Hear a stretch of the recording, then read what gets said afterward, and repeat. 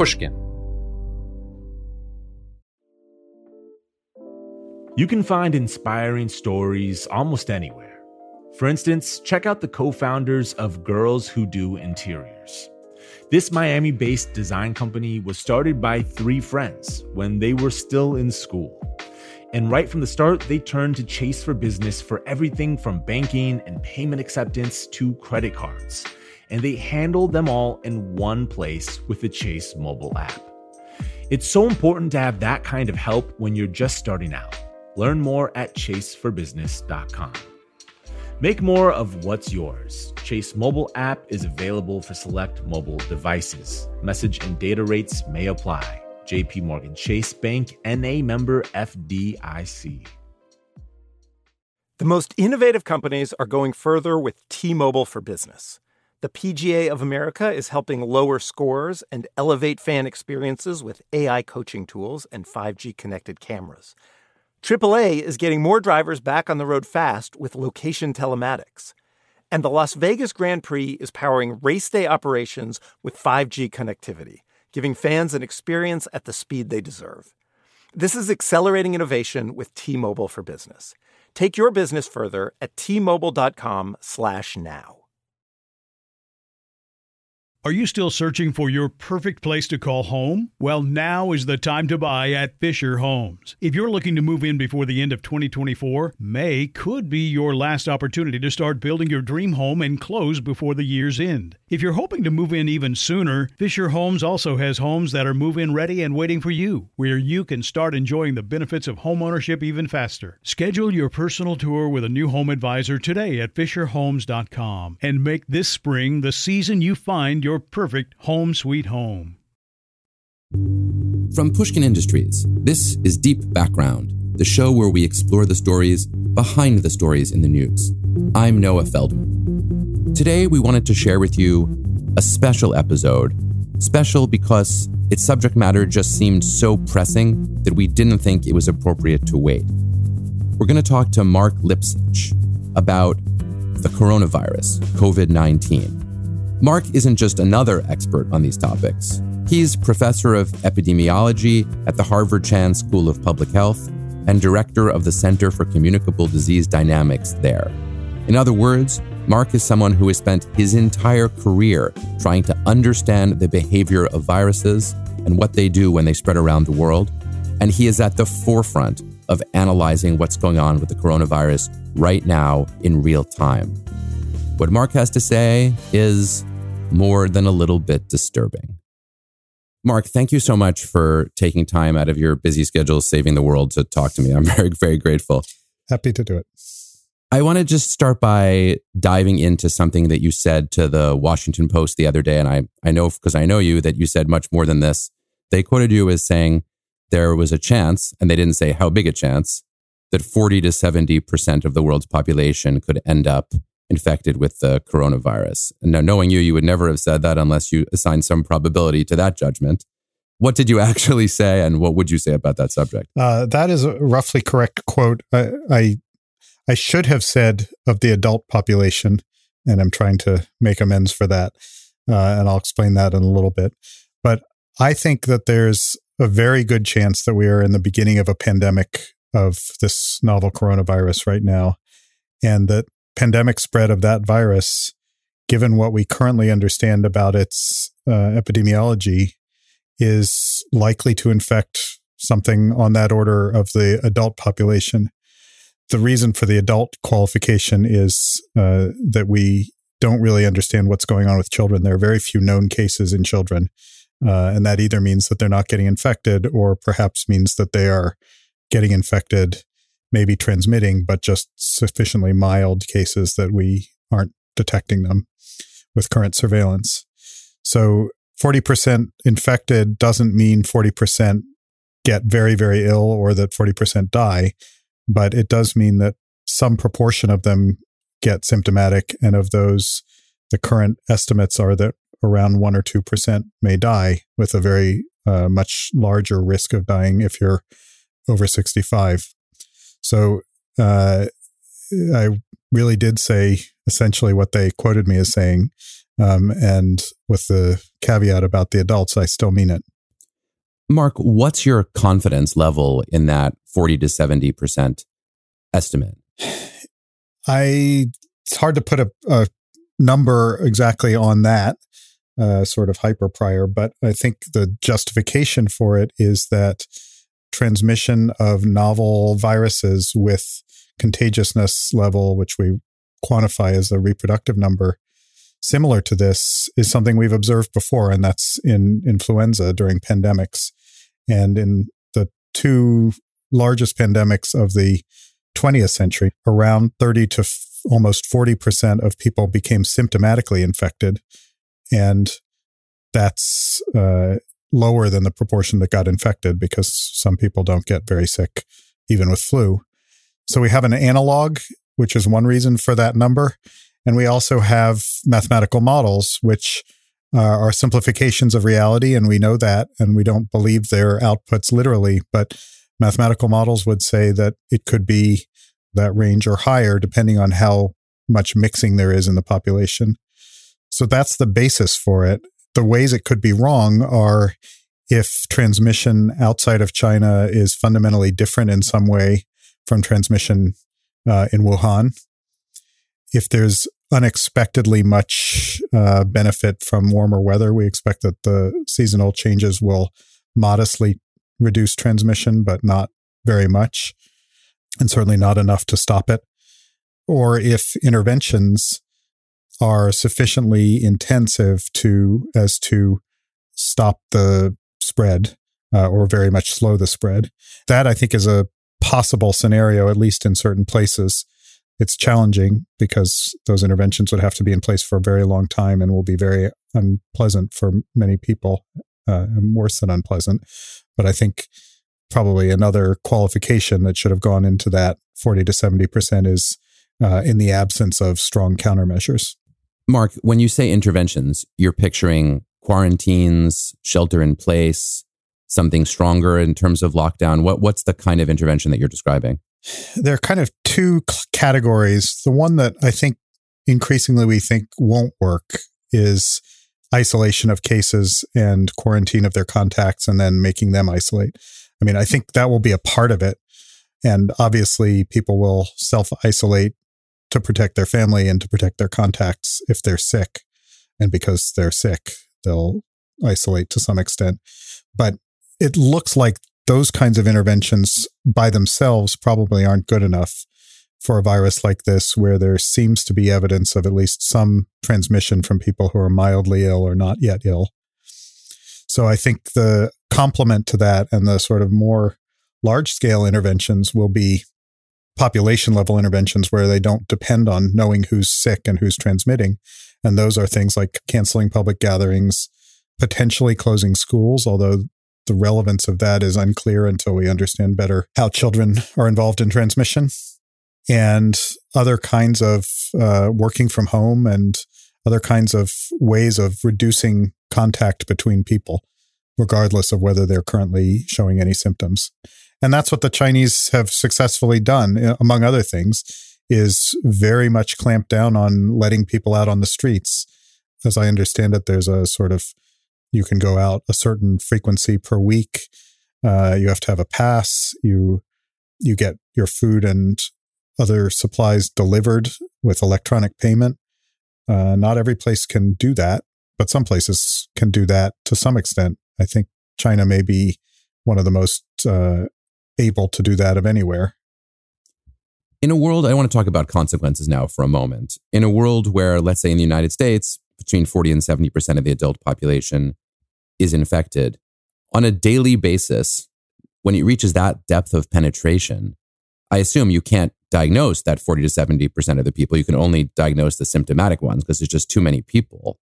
And so do people more or less go about their daily lives, or everyone is expected to more or less shelter in place except for the people who are necessary to preserve basic services? We're not going to identify every case, as you say, for the reasons you say. It won't be 40 to 70% at the same time. Obviously, it will go over some period of time. And the problem is, even if we could diagnose every one of those people, there seems to be some transmission, at least, and maybe a fair amount of transmission from people who are not yet diagnosable. So that's why I say there are these two categories of interventions, those that depend on cases and those that depend on general social distancing. And for this infection, it's looking for now, unless our picture of it changes, like the second category is going to be more important. And unfortunately, as we'll see, if China goes back to work, as they're talking about doing, those interventions only work while they're in place.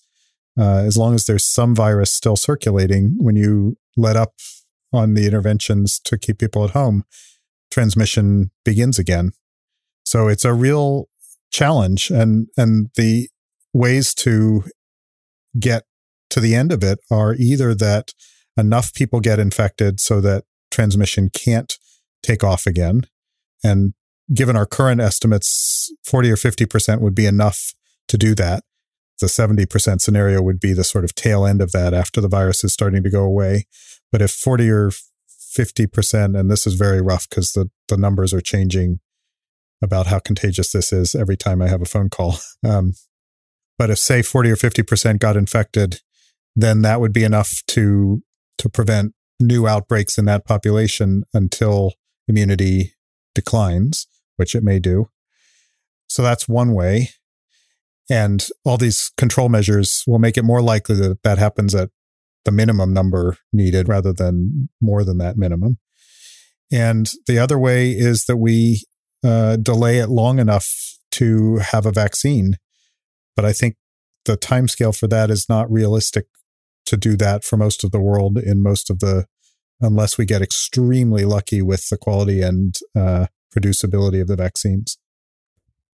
I think I'm experiencing some cognitive denial in listening to you, as I was when I read your initial 40 to 70% estimate. So I guess I'm wondering if you can help me and help listeners in sort of taking on board whether I'm just being irrational. Is my denial irrational when I'm saying to myself, I just can't picture a world where something like half of the US population, adult population, has coronavirus, where we're sort of looking at each other, where, every other person is infected at one point or another, where, potentially in the United States, that would mean well over 1 million people could die. And globally, obviously, much, much, much, much more. I mean, is my reaction just standard denialism, or is there some underlying sense where maybe my skepticism is warranted in light of the imperfection of statistical projections? I think it depends on whether you can find a reason to think that the pieces of the projections are wrong. I mean, all projections could be wrong for reasons that we can't imagine. So I'll give you 10% or even 20% chance that there's just something nobody's thought of that is going to completely invalidate this. Beyond that, I've been thinking as hard as I can because I don't like the conclusion either. I think the data on which we're basing this are not very good. So the bounds around what we're trying to estimate are very large. But I mean, I think one way to think of it is this is not an existential threat, as the people who think about those things define it. This is a really potentially very bad thing that could happen that will touch many lives in a bad way. But I think that's sort of how I'm thinking about it, and it's not fun to think about. You wrote a terrific piece in the Scientific American trying to explain to the rest of us how we should think about what we read and hear. I think it would be great for listeners if you would share your 3 categories in your analysis, because I found it really helpful. Sure. We wrote this because when I've been talking to journalists, I find that I'm constantly trying to hedge and say, this is a fact, this is something I believe, but isn't yet resolved as true or false. And so the 3 categories that we laid out with Bill Hanage, my colleague, were that when scientists talk about this pandemic, they can describe facts, they can describe informed inference where facts are at the base of it, but some extrapolation is being made based on analogies to other viruses or information we know from different sources that we're putting together in a particular way. And then the third category is opinion and speculation on topics like other people's motives, which are sort of irresolvable as matters of fact. But the first two categories, I think, are interesting in that they're very fluid. So matters like whether there was undetected transmission in many countries that were matters of speculation informed by some calculations and facts are now becoming matters of fact, meaning we now know there were a lot of undetected cases in Italy. There were a lot of undetected cases in Iran. A week ago, there were no detected cases in either place. And I wouldn't have picked those as the countries I would expect first to pop up. I would have picked perhaps Indonesia or some other countries. And I got a lot of flack for that. But the fact is, now we know there are cases in a bunch of countries where we were just speculating that because of the low amount of testing, we couldn't know, and there probably was some. So I think in this epidemic, hopefully most topics are moving up the list from speculation informed by facts to real facts. But the public health surveillance system is not set up, unfortunately, to provide factual answers to all these questions at once, because we just don't have ways of detecting things we've never seen before until we invent them, and then those have to be rolled out. And so, for example, diagnostic testing is still a very, very limiting factor in many countries, including the US. So we don't know how many cases there are in this country because we're testing only people who have contacts with China or with known cases. And so if somebody was missed in this country coming through the border, then anyone they infected and anyone those people infected and so on is untestable under current protocols. That will change eventually, but at the moment we can't see them because we're not looking at them. And I take it that in your view, it's overwhelmingly probable that there are such people. I mean, you say you got flack for expecting more cases in Indonesia, but really you should get some credit for saying that there were going to be undetected cases, somewhere. And sure enough, there were. So in that sense, there was a validation of your prediction. Yeah. Thank you. I agree. I think that it's very, very likely that there are many cases in this country that have not been detected. And reading between the lines of statements from CDC officials, including the director last week or 2 weeks ago, it seems as if they think that's probably true also, in that they're saying they expect ongoing transmission. Robert Redfield, the director, said that he expected that this would become the next seasonal virus and would be just with us for the long term. Your 40 to 70% in the adult population estimate, is that in category 2 for you? That's, an inference based on facts? Yes. Facts, models, and analogies. And do you want to just say a word for listeners who might be interested about how you build those models? I'm fascinated by this. How do you go about doing this the rest of the time when you're not, all the preparation, as it were, for when a potential pandemic actually does hit and suddenly you're, on the front page of the newspapers making your predictions, but the rest of the time you're building the models and gathering the data. How do you go about that at the broadest level of generality? Yeah. So I think the models that we work with are at their base very simple. They are models in which, in a computer or in a mathematical formula, you take one infectious individual and one susceptible individual. They bump into each other figuratively and create another infectious individual out of the susceptible. So it's like a chemical reaction. S plus I equals 2I. Susceptible plus infected equals 2 infected. And then the other chemical reaction is infected yields recovered over some time scale. That's at the heart of all of these models.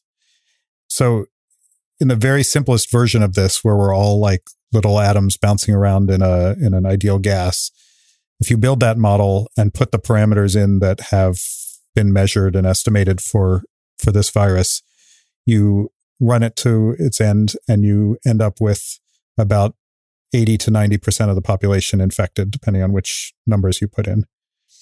But we know that people are not ideal gases, and there's structure in the population, and there's seasonal variability, and there's different levels of susceptibility and then different age groups and things.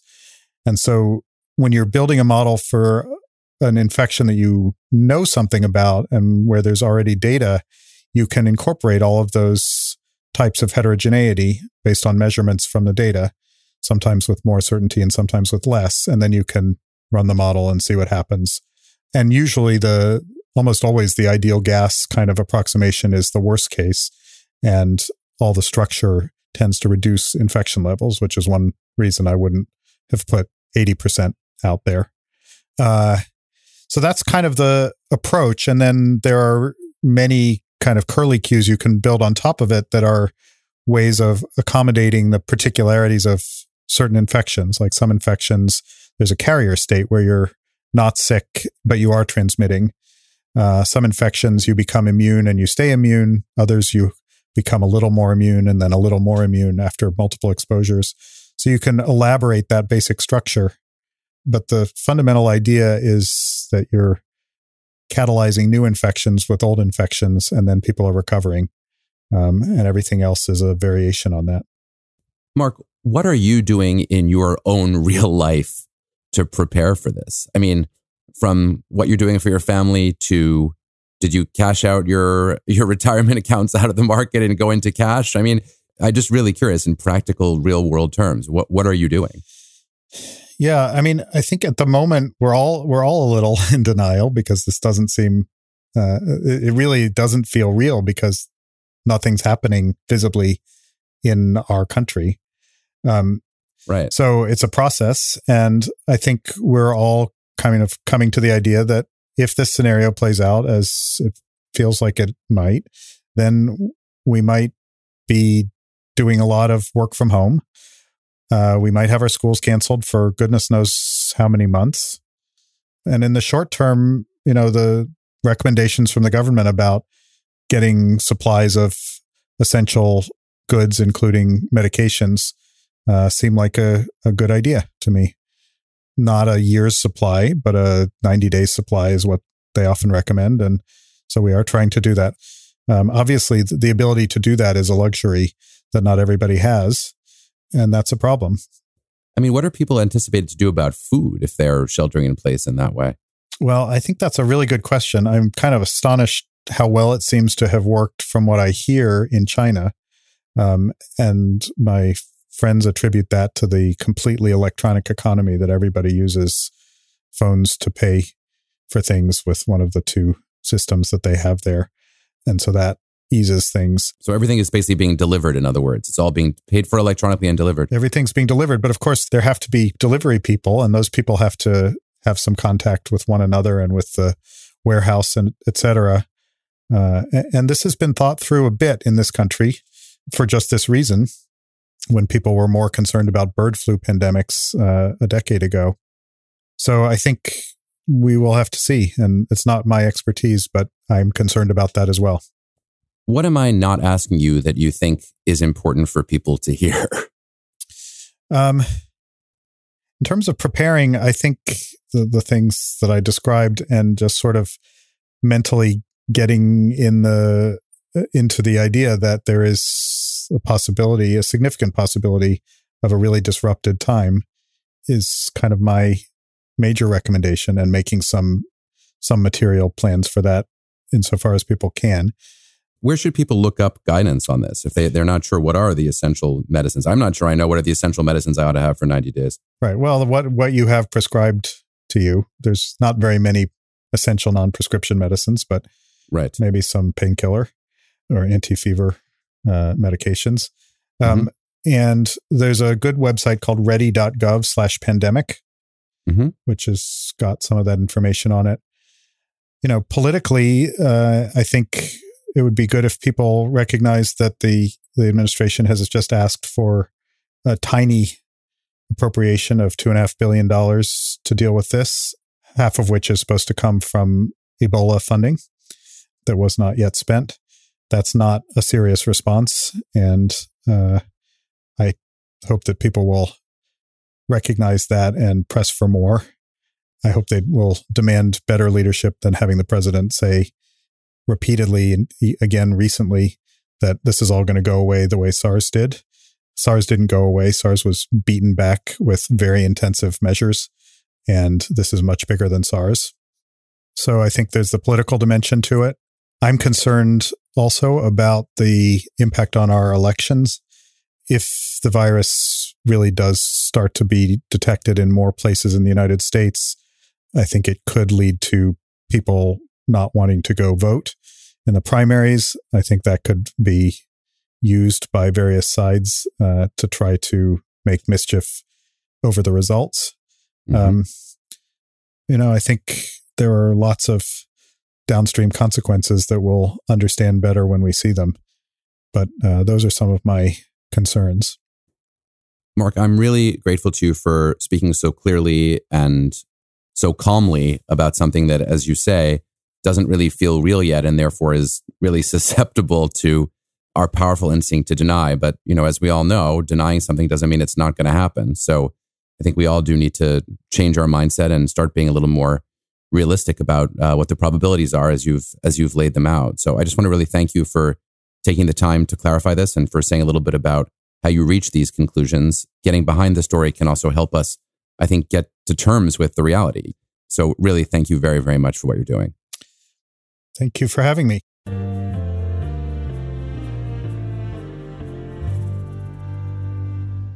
Having spoken to Mark, I still am having trouble with my sense of unreality. I just don't want to believe what he's telling us about the 40 to 70% number of adults around the world who could end up infected with the coronavirus. And yet, at the same time, I know I'm talking to Mark Lipsitch. I'm talking to a calm, reasonable, extremely brilliant epidemiologist who's made a career of studying the questions that he's working on now. If he's not the expert to be believed, there is no expert to be believed. So I think what I'm going to be trying to do going forward, and maybe you'll choose to do the same, is to try to update my understanding of where we are and where we're going on the basis of his data. When I do that, I admit it makes me afraid. But Mark also said very calmly that this is not an existential threat, or at least it's not an existential threat to society as a whole. So perhaps we can take a deep breath and perhaps take some small solace in that, even as we prepare ourselves for what could be a long and very difficult ride. Deep Background is brought to you by Pushkin Industries. Our producer is Lydia Jean Cott, with studio recording by Joseph Fridman and mastering by Jason Gambrell and Jason Rostkowski. Our showrunner is Sophie McKibben. Our theme music is composed by Luis Guerra. Special thanks to the Pushkin Brass, Malcolm Gladwell, Jacob Weisberg, and Mia Lobel. I'm Noah Feldman. You can follow me on Twitter at Noah R. Feldman. This is Deep Background. Are you still searching for your perfect place to call home? Well, now is the time to buy at Fisher Homes. If you're looking to move in before the end of 2024, May could be your last opportunity to start building your dream home and close before the year's end. If you're hoping to move in even sooner, Fisher Homes also has homes that are move-in ready and waiting for you, where you can start enjoying the benefits of homeownership even faster. Schedule your personal tour with a new home advisor today at FisherHomes.com and make this spring the season you find your perfect home sweet home. You know that feeling when you walk into your home, take a deep breath, and feel new? Well, that's what it's like to use Clorox Scentiva. Because Clorox Scentiva smells like coconut, cleans like Clorox, and feels like energy. It'll elevate any cleaning routine to not just clean, but also make every room smell like a tropical coconut getaway. Discover how Clorox Scentiva's powerful clean and refreshing scents can transform your space. Get yours in coconut or other fabulous scents at a nearby retail store. If a new house is on your wish list in the next 5 years, grow your savings faster and experience your dreams with an Ohio Homebuyer Plus account from Kemba Financial Credit Union. A savings account specifically designed to save for a new home, where you can earn 7% APY, a $500 matching bonus, and a $1,500 mortgage closing cost credit. Learn more at Kemba.org. Offer expires March 31st, 2025. APY equals annual percentage yield. Restrictions apply. NMLS 292230. Equal housing lender. Federally insured by NCUA.